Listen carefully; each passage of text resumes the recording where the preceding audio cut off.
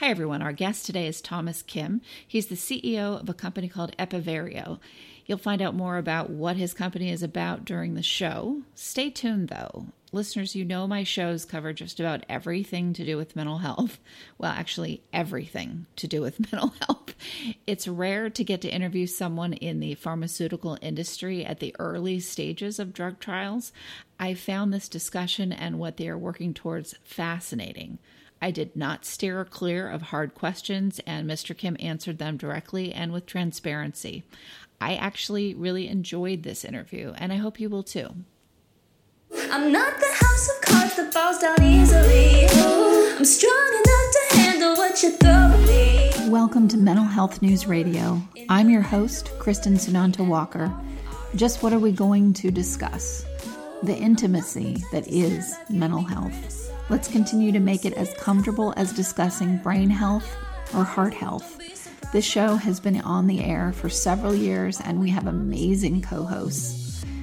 And then we created a network of podcasters on mentalhealthnewsradionetwork.com, a place where every possible facet of mental well-being can be talked about openly.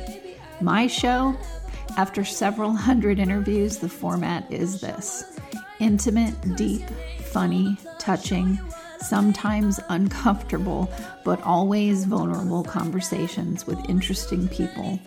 The goal is to have you, our listening family, many of you who have become my good friends, feel as though you are listening in on private conversations. Thank you for tuning in and becoming part of this amazing journey with me, and now with our network of podcasters. Just knowing this podcast might be helping any of you realize you are not alone on this journey called being a human being makes doing this podcast worth every second. After all we promised, we'd be cordial. Hi, everyone. You just heard about Thomas Kim. He is the CEO of Epivario. Thomas, thank you so much for coming on the show. Thank you, Kristen. Thanks for having me. Absolutely. So, anytime we hear, especially in my industry, new medication, coming out, we all that have, many of us that have struggled with treatment-resistant depression and things like that, we kind of take a step back and go, okay, well, let's see what this is about and what it's going to do before we kind of support anything, because we're in the trenches. So tell us a little bit about what your company does and what you're bringing to the market and what specifically it treats also. Yeah, great. Epivario, we discovered our co-founders, Philip Muse and Shelley Berger at the University of Pennsylvania. They discovered a new pathway in the brain that appears to be highly upregulated during periods of laying down intense memories. And this would include a traumatic memory and then the follow-on episodes of recurrence and reconsolidations, the nightmares, if you want to call them, that PTSD patients suffer. And the drug really is a mechanism to inhibit that pathway during the times where you lay down these intense memories. So we believe that by delivering this drug during the time periods where you experience the nightmares, we can inhibit the reconsolidation and then lay a good path towards the current standard of care psychotherapy that can help PTSD patients with their with the ailment. So, in layman's terms, what you're saying is someone that is in active PTSD or even before a trauma is when they would start taking something like this? I think the first step is to identify patients and to offer them this drug to be a part of an augmented psychotherapy. So the drug would help reduce the intensity of the fear response you have to the original traumatic event. And then it will lay a good groundwork to overlay the current psychotherapy treatments that exist. Okay, so it's an adjunct piece Yep. to an already set schedule of different tools being used, and that could include psychotherapy. Tell us a Correct. little bit about, how, what it is that you found. A lot of people are going to think the Amazon show Homecoming and think, Yeah. oh, it's going to erase memories. And, that, of course, was a TV show, but I'm sure you've Yeah. heard correlations about that with that show, about what you've got with this show. So what do you say about, how this works, and does it erase memories, or just what's the delivery of it, and how is it working on people's trauma related memory? Yeah. No, I appreciate you bringing that up, and that's an important clarification, understanding that we want to promulgate. Is what we're trying to do is not manipulate existing memories, existing static memory states. What we're doing is inhibiting a genetic gene expression process that helps synaptic formation that ultimately ends up laying down memory. So what we're trying to do is inhibit a process, and this process that we're talking about is exacerbating the real fear response, the physiological response, the reaction you have to the recalling of the traumatic event. In a way, what it sounds like is this could help people get to dealing with what happened to them more quickly, more effectively, in order to get to a place of healing, whereas that fear I think that's response right. is an inhibitor of getting to that. Is that what I'm hearing? Yeah, correct. What we want to solve is the high rates of dropouts for patients who go through these psychotherapy regimens. And then what we're also hoping for is a reduced number of relapse for patients. And the premise is, if you start treating the root cause and start eliminating the level of stress response to the original traumatic memory, then overlaying what you would call good memories, or the treatments that you get through the cognitive behavioral therapy, we hope will stick, and that'll be the overriding response you'll have to the recall of the original event. So is it something like EMDR, but in medicine format?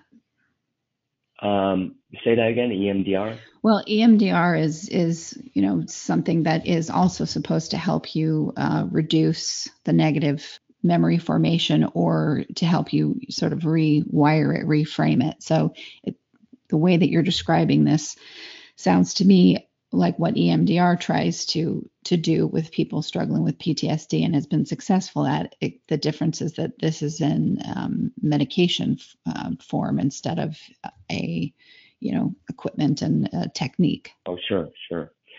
Yeah, I think what again, to provide a little more clarity around what the drug would be doing, it's not imputing any manipulation of memory. What it's doing is, as you experience, if you think about it, as you experience, everybody has nightmares. As you experience a nightmare, and obviously this exacerbates in a PTSD patient, and it causes an uncontrollable, negative, intrusive memory, fear response to the original traumatic event.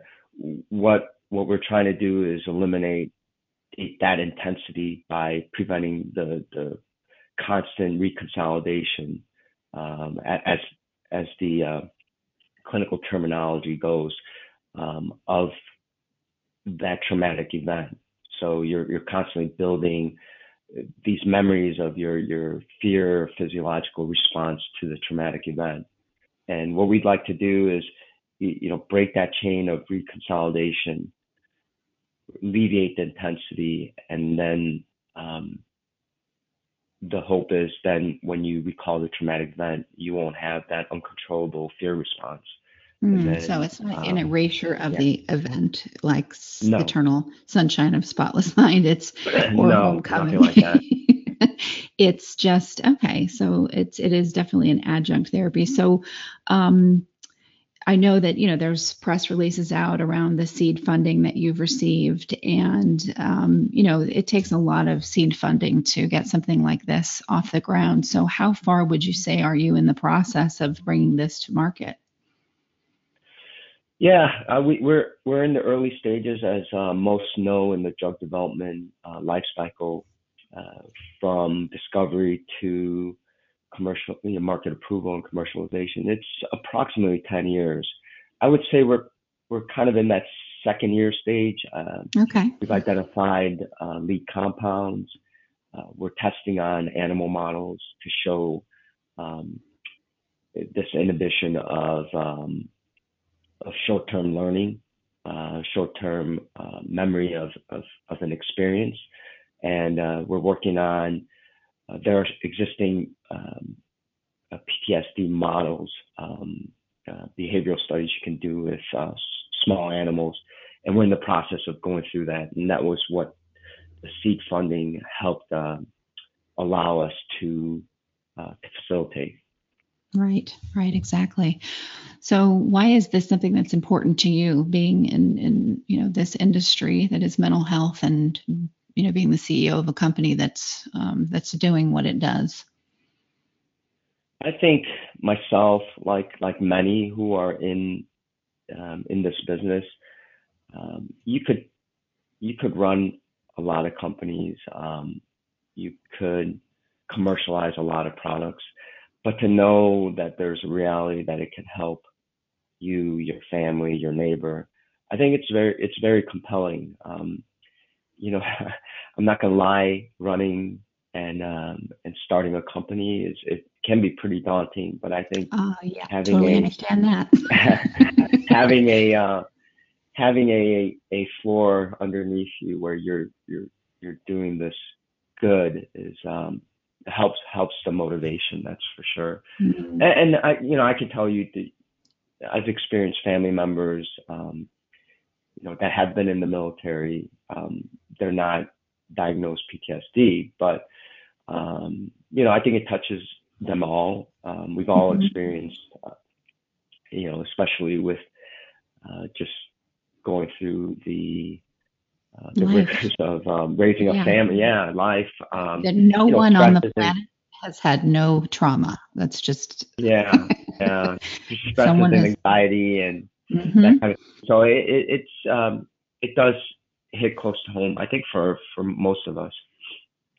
Absolutely. So, in terms of being in this field that does have some stigma, mental health does, the Sure. mental illness certainly does somehow. And I'm sorry, listeners, I'm saying this, and I'm going to keep saying it. Somehow, this sector of healthcare, mental illness and mental health, got lumped together as the same words, and they're not. They're two separate Hmm. things. But so it's already an industry that has stigma around it. And then so do pharmaceutical companies. Sure. How do you kind of navigate that, which can be a treacherous walk when you really, are trying to do something that helps people, but there's such a negative connotation towards not only the industry that you're trying to help, but also the fact that you are a pharmaceutical company? Yeah, I think the way to navigate that is, I think, one, societal norms are changing. I think Hmm. the conversation around mental health is it's more prominent, is more accepted today. Without naming names, I think people going to psychologists and psychiatrists to talk about various mental health issues, it doesn't quite have the stigma as it has before.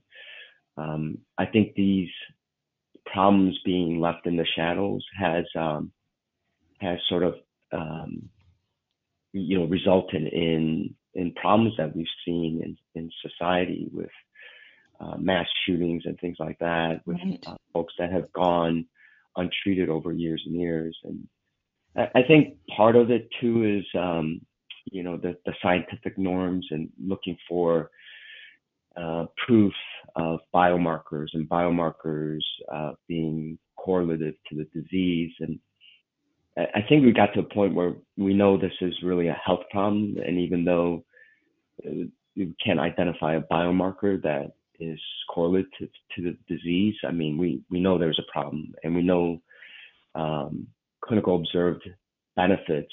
I think people can't deny that those are real, Right. health benefits. Right. We're never going to be a mental health outfit that says better living through pharmacology, if that's your choice, is a bad thing. I take antidepressants. We're big proponents of how whatever works for you works for you. Sure. But Yeah. talk a little bit about where this fits in with Alzheimer's, and then let's talk about alcohol and drug addiction. But let's start with Alzheimer's, because I just read an article today, and I should have brushed up on it before I got on this particular interview. But there's a big article out there saying, oh, we might have found a cure or a vaccine. So have you read that article, and how is Epivario set up to help in that regard? Yeah. So for us is a sort of flipping of the switch, and it's very nascent for us right now. But what we believe is if we find the right agonist for our target, it's not the source of the disease for, let's say, Alzheimer's or dementia, but what we feel like we can enhance this pathway. By enhancing the pathway, we feel like behavioral benefits that folks have gone through to help with the decay of memory that goes along with Alzheimer's. We feel like we can enhance that process and stave off the rapid demise that comes along with Alzheimer's. So that would be the premise going into finding. We'd have to go through a discovery stage to find the right agonist, but in that development process, it would be enhancing the learning regimens that you go through to help with the memory decay. Okay, with the short-term and long-term memory loss. Yeah. We know alcohol and drug addiction is completely different, since you're introducing a substance which is changing your body chemistry, including your brain functioning. So where does this fit in with you using this kind of treatment or this medication, and it's combating other substances that have caused the problem? So this, you can pull elements of what we discussed with PTSD into these different addiction diseases, if you want to call it. It's this uncontrollable associative memory. So if you think of the fear response you have with a traumatic event, you can also think about a proxy for illicit substance or alcohol, and triggering that craving that you can't control. So what we're trying to do is, through this process, as you get the trigger, you recall the memory, the craving, or the fear response in PTSD. What we're trying to do is reduce that associative memory. So the reason to reach for the substance of choice to lessen the pain would be reduced. That's what you're wanting to. That's what you're. So if you have a opioid addiction, whatever the proxy is that recalls the craving to that drug, in that moment of time, just like what we talked about with PTSD, if you take the drug, the goal would be to reduce that craving to the point where now, if you go through therapy, or you try to use common sense, and this is destroying your life, you shouldn't take it. We want the ability to reduce that uncontrollable urge, that associative memory, so that you can talk yourself out of it, or go through therapy and realize that there's a better choice. And we think by reducing that uncontrollable response, you can work your way towards a more effective treatment, or a way to handle or alleviating addiction, period. Right. Well, tell us a little bit as we close about the organization, how it was formed, what it's a part of, the foundation for it. Sure. The co-founder, Shelley Berger, is a professor at University of Pennsylvania at the medical school. She's also heads up the epigenetics, Department of Epigenetics, or the Epigenetics Institute. I think that's the correct term. And her grad student, Philip Muse, discovered this pathway in the nucleus of the brain and published in Nature back in June of 2017. And with that, a lot of momentum, a lot of energy in terms of identifying a molecule that could potentially lead to a product. As we discussed in the show, they, through a Penn Center of Innovation, they formed a company back in September of 2017. And I started meeting them around January of 2018, started to put together a corporate strategy, a drug development strategy, and officially joined the company in March. And just everything started moving forward, and we launched our seed round of fundraising in the fall, and we closed that back in December, early December, where we raised about $500,000 to jumpstart some of this. Really to jumpstart some of this preclinical development work. It's a daunting task when you look at a timeline of 10 years. It is. You have to really, look at what's in front of you. Yeah, you have to really believe in what you're doing. yeah, which is great. And it's great working with good people, being under the auspices of University of Penn, and a lot of great work that is coming out of Penn, and biologics getting approved. Carl June and some of his work at Penn. So there's a lot of great energy around the area. I think that also helps too. To keep everybody excited about the journey. Yes. To see somebody else do it and emulate that, I think that goes a long way. Absolutely.